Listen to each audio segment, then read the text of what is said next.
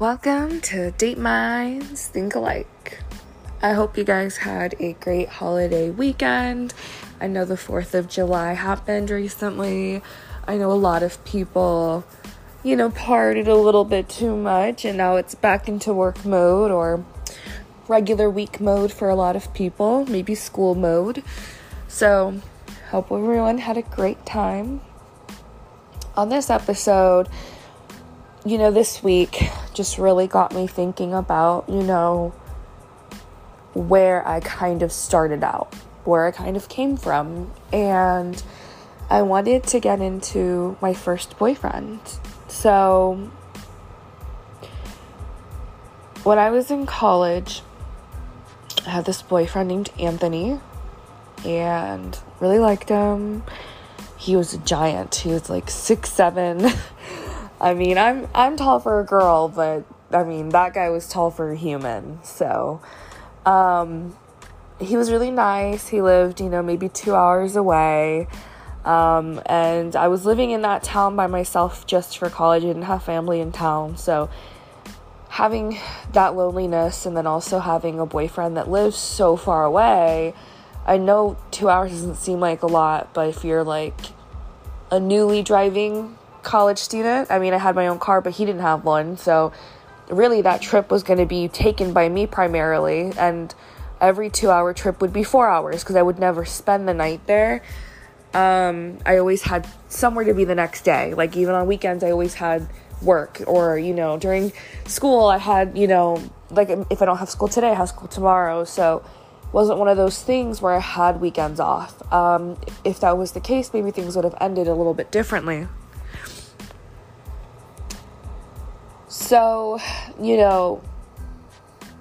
when you start having problems with a relationship or many relationships, or maybe just things in general, at some point you have to be introspective and kind of figure out like, where are these things coming from? What's the origin, right? People always make fun of the memes and stuff regarding like a therapist that says, tell me about your childhood. And for me, it's more like, tell me about your dating history. So, mine was Anthony. Very sweet. He had a form of autism, so he was on the spectrum. I have a very, expressive face, so it wasn't hard for him to figure out my emotions, which is kind of funny because I always try to hide them, but he was always really good.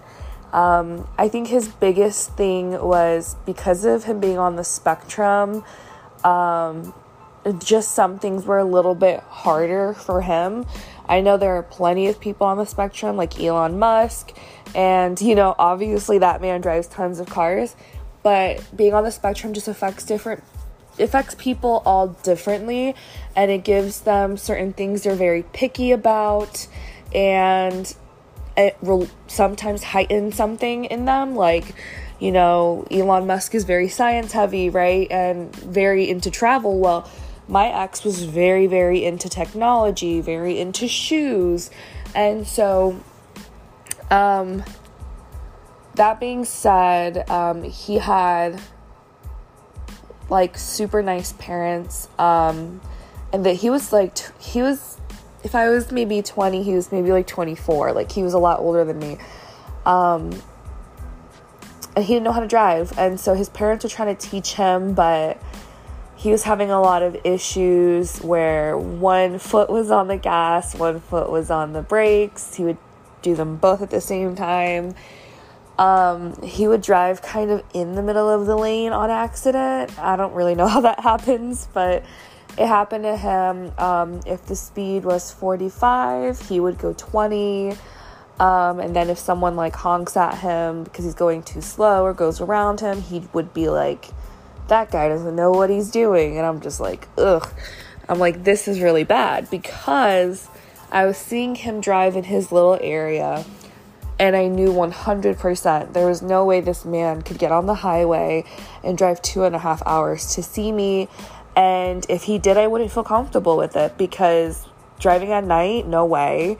Driving on the highway like that at night, you could get hit, something bad could happen. I just felt like it was really dangerous. So at that point, seeing him drive, I knew there was no way that we would work. And that little bug just kept pestering me. It kept pestering me and pestering me and pestering me. And it was just to the point where, like, it was one of those things that you keep in the back of your head, but it's not going to make you break up with him yet. So I let that slide. You know, I was stressed out with work and school, and I was like, this guy really is he's like one of my only people that I know here. You know, I like his company. If he was my neighbor, you know, that'd be great. If he lived like 5 minutes away, that'd be amazing. Honestly, even 50 minutes away would have been fine. It was just, you have to keep in mind, any distance that we had was doubled because I would have to go back home the same day. And, so I was, again, really new to relationships. He had been in a few before, and I think his relationships typically lasted a year or so, you know, not too bad. Well, I thought, based on everything I've read and watched in my life, even, you know, couples that were in my life, that after a few weeks, I would just have him say, I love you, right? And so, I mean, we started dating kind of quick. Like, after a second date, he was like, will you be my girlfriend? And I was like, oh my God, of course. And I was just like, this is great. And then, you know, we were dating for 2 months or so. Wasn't like a lot. And I just liked being around him and stuff like that. And I thought that if I said I love you, that he would say it back, and then love will start to grow. I didn't think that you would acquire feelings of love at first. I felt like you have to say it first and it kind of activates, right? Which is probably not correct either. But what do I know? I still haven't been in love. I've been close once, but he wasn't that one. And so we were on a FaceTime call. We FaceTimed and just talked on the phone a lot because, again, he was far away, and I would see him like once a week at most. Well, on average. I always wanted to see him every week, but, you know, again, sometimes my life didn't permit it because truly was up to me. His dad owned a little store in his town, and his mom was really sick.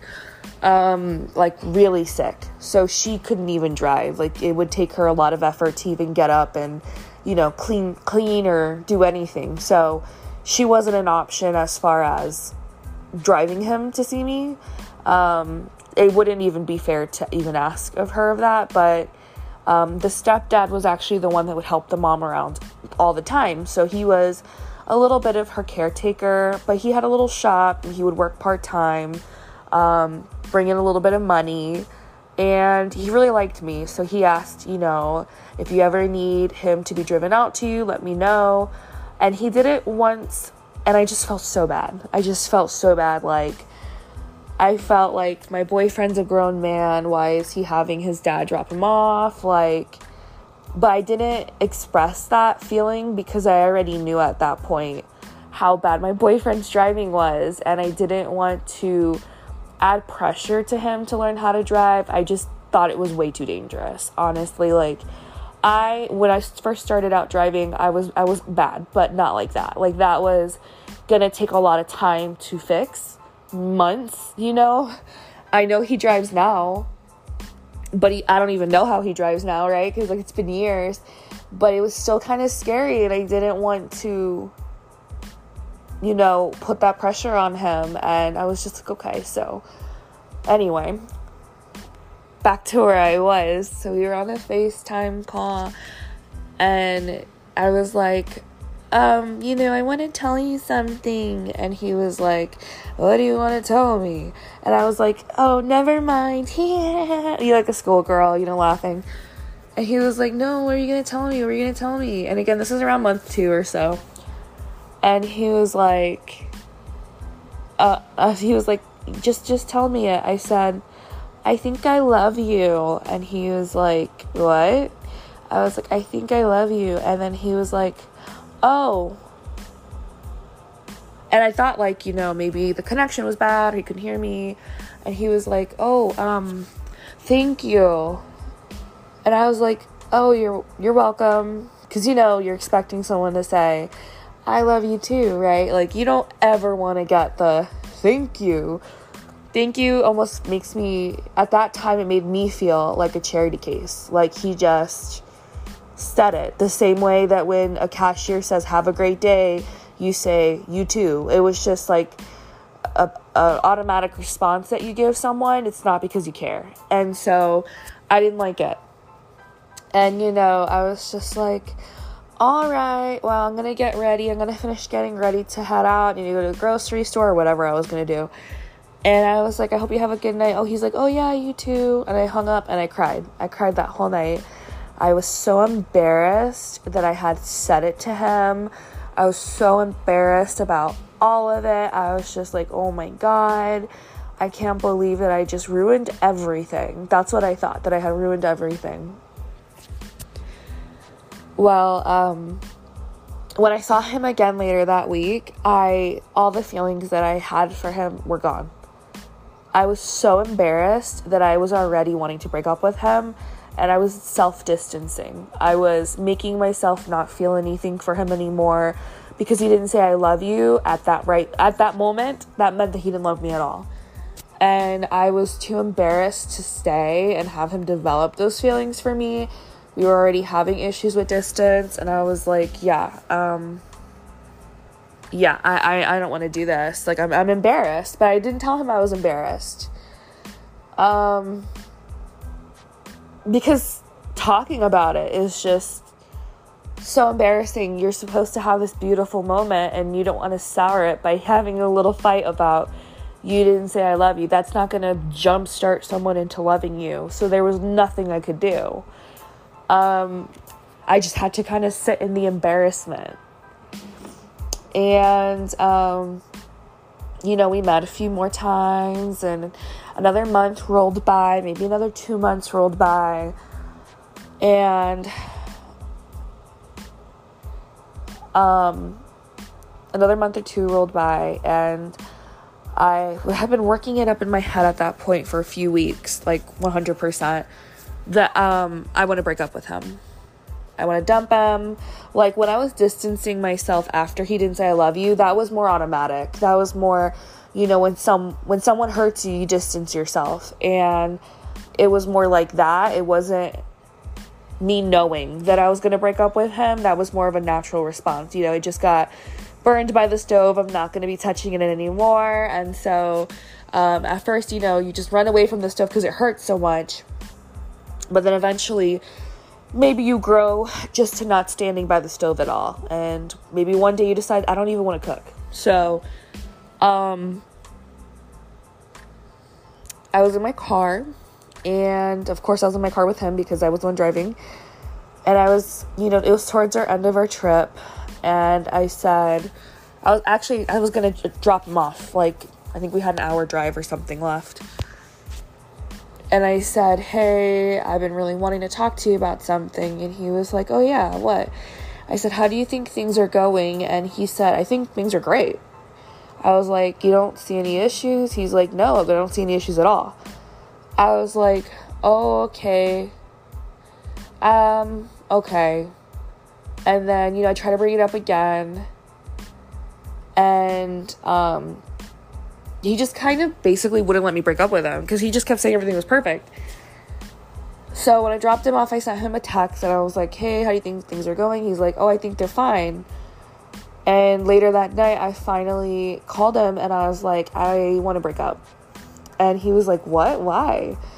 And I told him I just felt like the distance was just too much. Me driving that whole time wasn't reliable. It was just too much. And I didn't tell him the real reason was because I was embarrassed that he didn't say I love you back. And I never said I love you again to anyone. The only thing I say I love you to is my dog.